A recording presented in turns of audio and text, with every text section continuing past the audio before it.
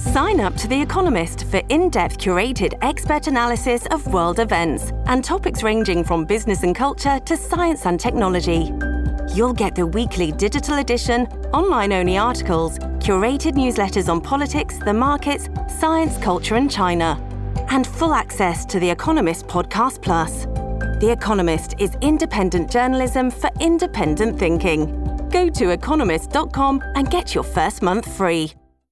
Hello, everybody. This is Marshall Poe. I'm the editor-in-chief of the New Books Network, and I'd like to tell you about a terrific podcast called Time to Eat the Dogs.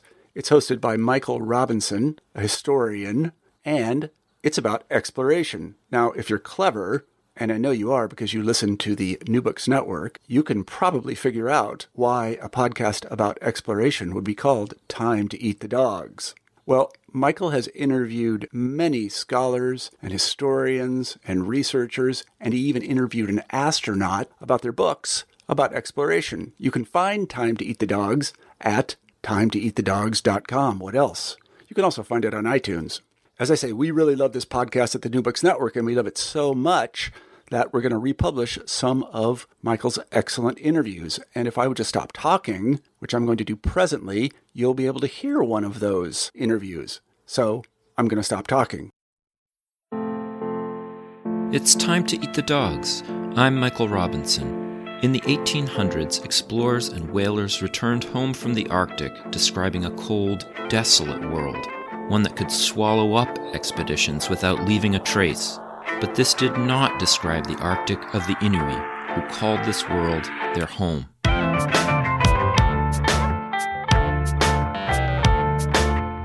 Today, Karen Routledge tells the story of Baffin Island's Inuit community as they came into contact with Western whalers and explorers in the 19th century. Routledge is a historian for Parks Canada. She works and travels in the parks of Nunavut.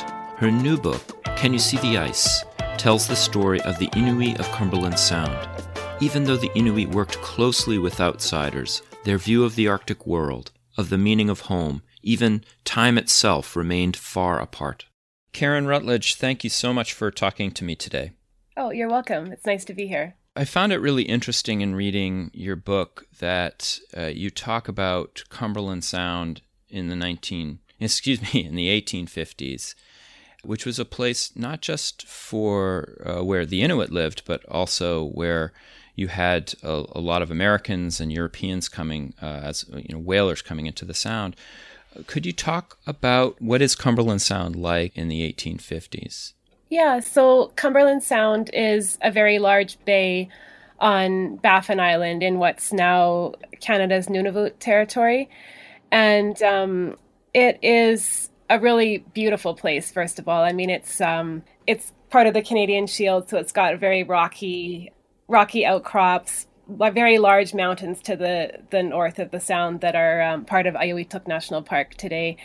And it's just an incredibly rich area for wildlife. So there's, in the 19th century and today, it was home to animals like bowhead whales, different kinds of seals, Arctic char, beluga whales, and then lots of smaller animals and land animals like caribou, animals like polar bears. And so it was a place where Inuit really thrived and lived for many centuries before foreign whalers began arriving. And well, actually an Inuk teenager led the first foreign whalers into the Sound because he told them about the bowhead whales that were there. Mm-hmm. It's different, but it became in a way one of those intensive Arctic resource extraction industrial sites that still persists across the Arctic world.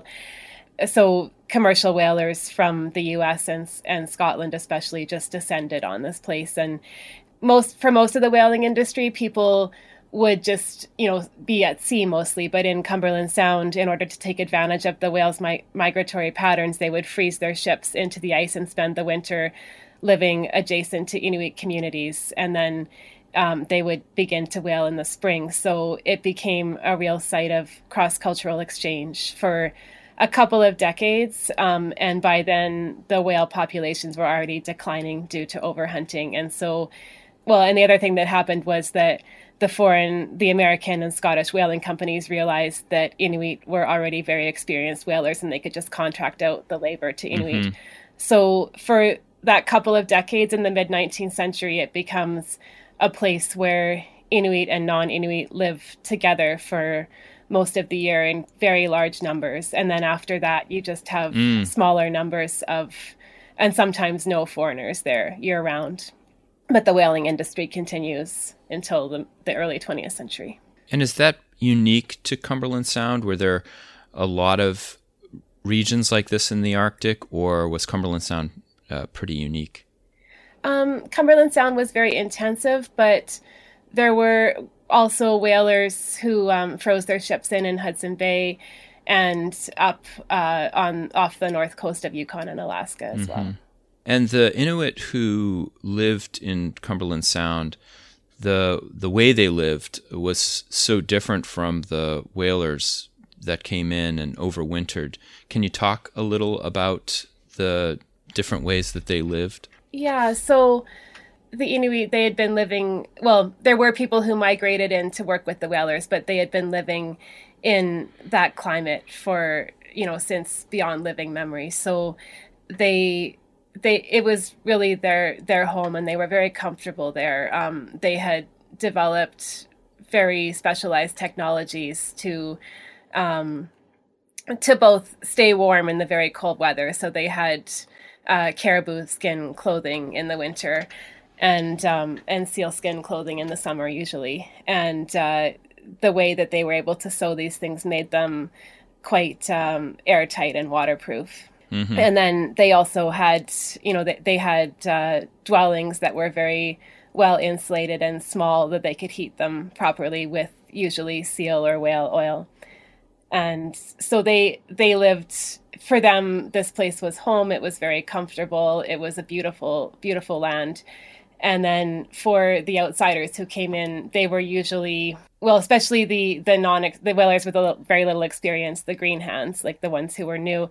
They usually started off in debt. They would get outfitted by a company in New England, often with substandard goods at inflated prices, and they would show up in their very inadequate wool clothing. And God. Yeah, so although there's no, in Cumberland Sound itself, there's no recorded deaths of American whalers in the heart of winter, because they usually would just stay on the ship if they didn't have adequate clothing.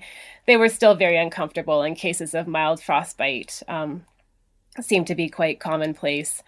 So what I talk about in the book is that it's not at all surprising that Americans see the Arctic as a very inhospitable and dangerous place when they're not outfitted properly for it.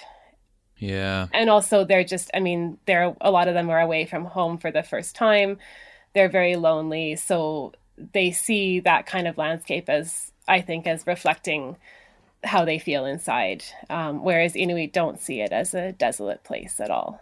One of the things that I found most interesting about your book was this idea of home, and how these whalers that you were just describing, desperately trying to find some parallel to home, the home that they know, whereas the Inuit have such a different sense of, I don't even know if you could call it domestic space, but could you talk a little bit about what home meant for these two communities? Yeah, so first of all, I should say home is an incredibly complicated concept in both languages. I think the Oxford English Dictionary definition of home it might be over 100,000 words. It's not that long. 30,000 words, maybe. I can never know exactly in all the complexity how people in the 19th century felt about home, but the records do give us enough to be able to know something. Sure. So for Americans, the 19th century is a time when the concept of home is changing quite a lot. Mm-hmm. First of all, as I say in the book, the term home and homeland, it's quite a political term. Americans are very actively dispossessing Indigenous people in this period, and some of the people that I write about in the book are actively involved in Indian wars in the West before they go north. So, and I think that all that movement that's going on among the white population in the US at that time is really bringing ideas of home and homesickness to the fore. So first of all, you have this, I'm drawing a lot on Susan Matt's book called Homesickness. And she talks about how in the 19th century, middle-class white American men in particular were encouraged to just to give up their home ties and move around in the name of progress. And in a sense, that does serve to decouple the connection to home to place, but it also results in a very homesick population and people who are thinking a lot about home. Would you say that they tend to idealize that domestic space because they're moving around so much? Yeah, and the other thing that happens in the 19th century is that the middle class notion of home becomes much smaller. It becomes much more focused on the single family dwelling with the husband, wife, and children inside. And in part, I think that's because you can recreate that space more easily if you're moving around. But also people become very driven to achieve that ideal, and they become more determined to, go away and make their fortune doing things. Well, very few whalers make a fortune, but they go away determined to make kind of money that they can come home and buy land or buy a house. Whereas for Inuit, shelter is always a part of home, people's feelings of home. But Inuit they had this, they would move around, but not, outsiders often thought they just moved around without, they were just, they had no home in the sense they could just set up anywhere. But in Cumberland Sound, Inuit moved very deliberately according to the seasons, and they returned to the same sites year after year generally. So they had this kind of, in my understanding, they had this kind of network of home places that were quite permanent for them. And their concept of home in terms of family would have extended much, very far beyond the nuclear family. And one meaning of home that I talk about in the book that I don't think has any equivalent in English relates to Inuit names. So for Inuit, names are passed on from generation to generation, but not in the same sense that they sometimes are in English communities where a son will be named after his father. Here, names are considered to have, names have personality attributes and other characteristics attached to them. So in a sense, when a baby has the name of a recently deceased elder, that person has, in a partial sense, returned. And in some dialects of Inuktitut, that is spoken of as the name returning home. From what I understand, the names have a very deep connection to the land itself. I was struck by the different descriptions that you give of the same landscape by Inuit and outsiders, the Qualnuat, who were there, and how in the case of these whalers who would view the Cumberland Sound as such a desolate and dark place, the Inuit seem to know, they almost seem to treat landscape features as part of home. Am I reading that correctly? Yeah, and I think one of the things that really struck me when I was starting to research this book was how for the whalers, once their ships get frozen in, they really feel cut off, and they are cut off. I mean, they come from a society that's very much becoming used to having regular mail contact year-round, even with people who live far away. And once the ice freezes, they have no way for their letters to reach their families. This is a time when when you leave for a year, you really don't know if your family members are going to survive because of the illnesses that are so endemic. And so they'd be wondering if they're going to go home and find out that one of their children has passed away or something like that. And whereas for Inuit, when the ice comes, that's a time of renewed connections because it's much faster to travel across the ice by dog team than it is when the water's open. So in many dialects of Inuktitut today, the word for the month of November is tusaktut, which means a means to hear. It's a time when you could travel across the ice and have contact with people you hadn't heard from in many months. That's so interesting that they would view it in such different ways.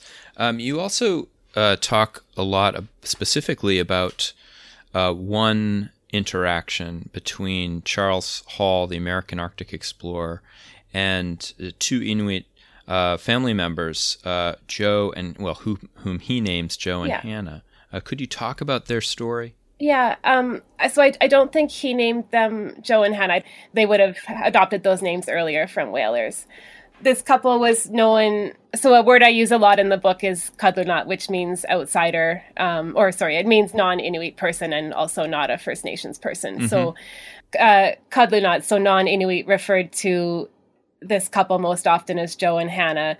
Those were names they probably would have adopted because they grew up around whalers in Cumberland Sound. And then their Inuktitut names have been said in English as Ibirbing and Tukulitu and many other variations thereof. In the book, I use the name Hannah because I don't know what her Inuktitut name actually was. It doesn't seem to have been passed on because she died in the United States. Her husband's name is still alive in the North, and it's Ipirvik.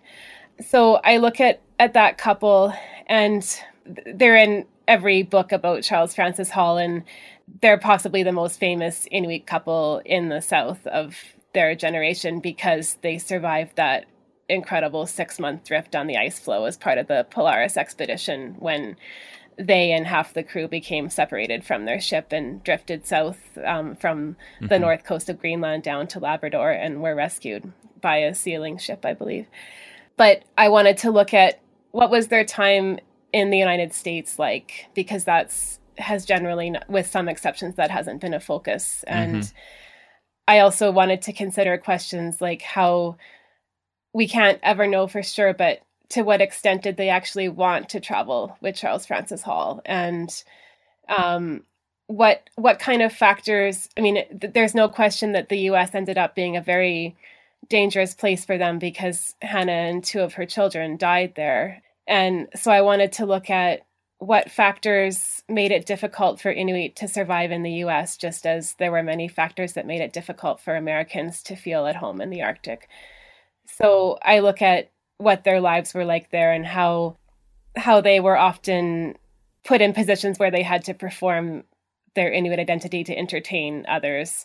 So they were constantly being scrutinized and judged by outsiders. And I look at how Americans often thought, oh, they must like to travel around because they're Inuit. But the way they traveled in the U.S. was to them it was much more intensive and I think haphazard than it would have been in Cumberland Sound. They were just going all over the place giving lectures. They weren't, returning to familiar places over and over again.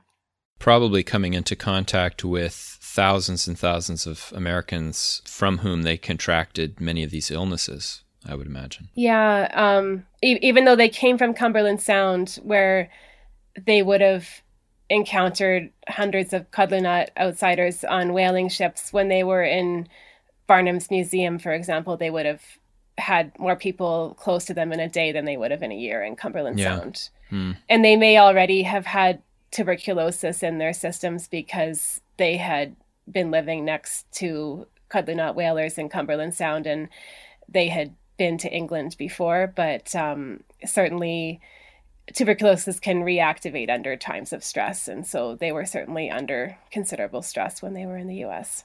So how did you, I know that, we're both historians, and I know that you did a lot of archival work on this project, but I get the impression that you also did a lot of field research as well. Could you talk about that? Yeah, I would say most of my formal research was definitely archival, but I was lucky when I was a graduate student. I had the opportunity to go for several summers to Pangnirtung, which is the main community in Cumberland Sound. In the 1960s, the Canadian government centralized Inuit into permanent communities. So people that used to live all around Cumberland Sound now live in this one community. So I spent 3 summers there, I think. And during that time, I conducted formal interviews with elders and was given access to some older recordings from the 1990s with elders who had lived through the end of commercial whaling. But a lot of what I learned there was informal. It was just seeing, going out on the land with Inuit and just seeing it as a really beautiful and life-sustaining place. And that made me think a lot more about what is missing in these 19th century accounts. What do we not see in these? So one thing that struck me was, when you read 19th century American accounts, this is a time when these stereotypes of the Arctic as a very desolate place are really coming to the fore, especially after the disappearance of John Franklin and his crew. So you read over and over again adjectives like icy, desolate, barren. And one way that Inuit today describe their land in this area of Cumberland Sound is Nunatiavak, which means beautiful land. And it's so according to the Inuk translator, Andrew Diala, it's not just, it means good land or beautiful land. People apply it to places that have access to animals and a good level place for tents or homes, and usually a good harbor. So it's all about these specific, familiar, life-sustaining places that are linked together by travel routes. And it's such a different view of the land than what I was getting from the 19th century whaling accounts, that it made me want to think more about how those two ideas do and don't fit together and what consequences they've had for how outsiders have dealt with Inuit.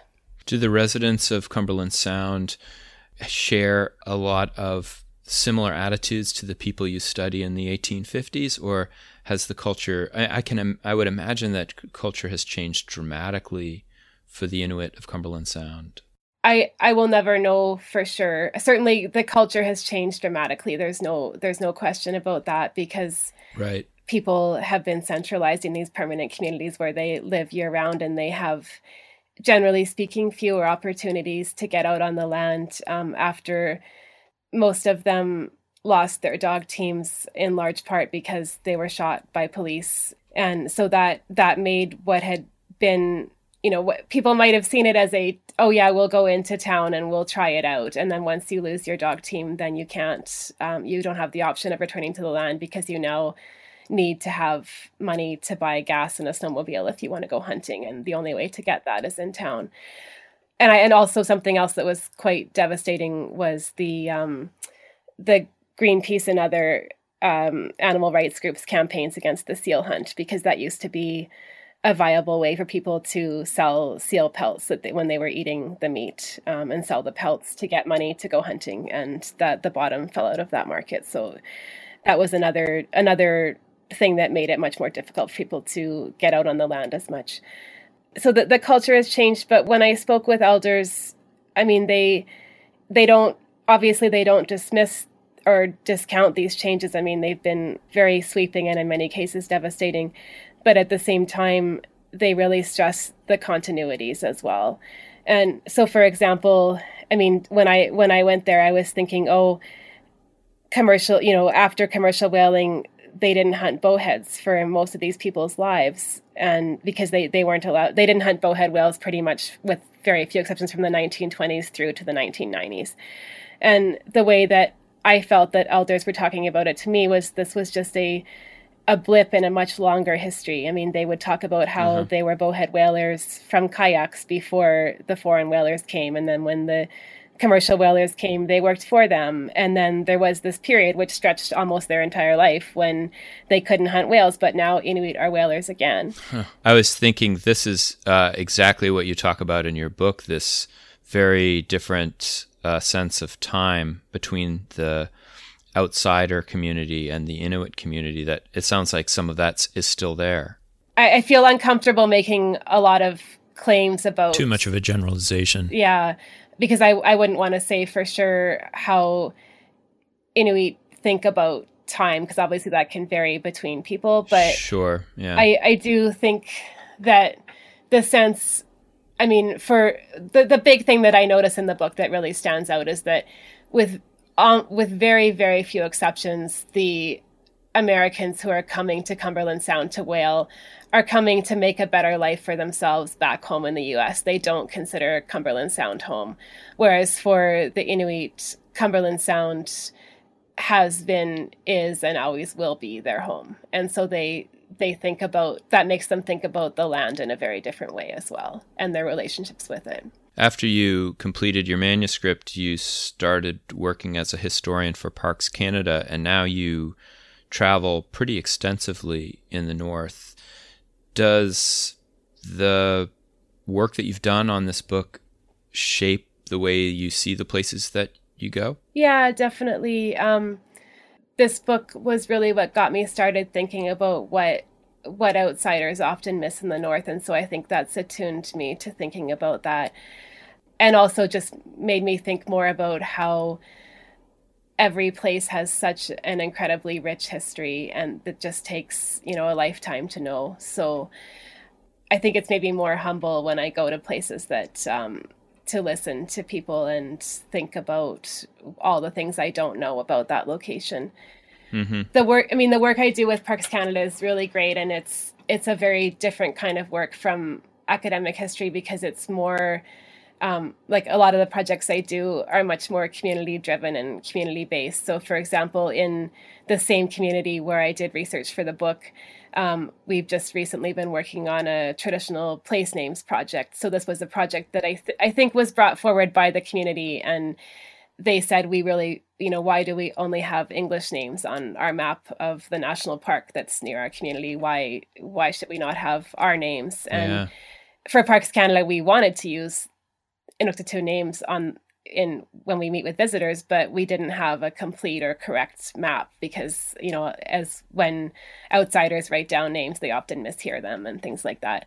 So we met over the course of several workshops over a couple of years with these advisory groups that we work with in the communities that have representatives from elders, hunters, and trappers associations and youth. And we sat down with the map and added names to it, and we, based on their recommendations, we met with several other people in the community that would be knowledgeable of a certain area, and then we came back and through consensus worked through all the names on the map and came up with a map that we're happy with and that we're going to take forward to the Cooperative Management Board. So it was a very different kind of project and really rewarding for me just to see the kind of discussions that go on and the depths of knowledge that exist about each place on that map. It must be satisfying as a 19th century historian to be able to actually work with living people, living sources, new kinds of research that aren't, in the basement of an old library, but are actually out in the community. Yeah, and it's interesting because there was another, obviously knowledge evolves and changes too, but there was Franz Boas did his first field work in Cumberland Sound, and he produced this quite amazing map with Inuktitut place names on it. And when in the 1980s there was another place names project that went back, and people, he had spelled the names in kind of a Germanized way, and they were able to go through, and for the majority of names on that map, they still knew them, and they were able to correct the spelling to something that was more appropriate. Oh, that's great. So do you have a new project or a project that you're thinking about? For Parks Canada or outside? Either. Okay. So for Parks Canada, we're working, I also work quite a bit with the Whitehorse office in the Yukon, and we're looking at redoing the outdoor signage. There's an old riverboat sternwheeler on display there, and the signage is quite old that's around it some of it's from the 1980s. So we're looking at redoing that in consultation with First Nations groups who worked on and traveled with and were otherwise, altered their lives as a result of the riverboats. So I think that will tell a really, a much more complete story there when we're done. Karen Routledge, thank you for talking with me today. Oh, you're very welcome. It was my pleasure. That's our show for today. Next week, historian David Munns talks about the strange science of the phytotron. Our theme music was composed by Zabrat. If you'd like to listen to other episodes of Time to Eat the Dogs, subscribe to the show wherever you get your podcasts. Please take a few moments to rate and review it. I'd like to hear what you think.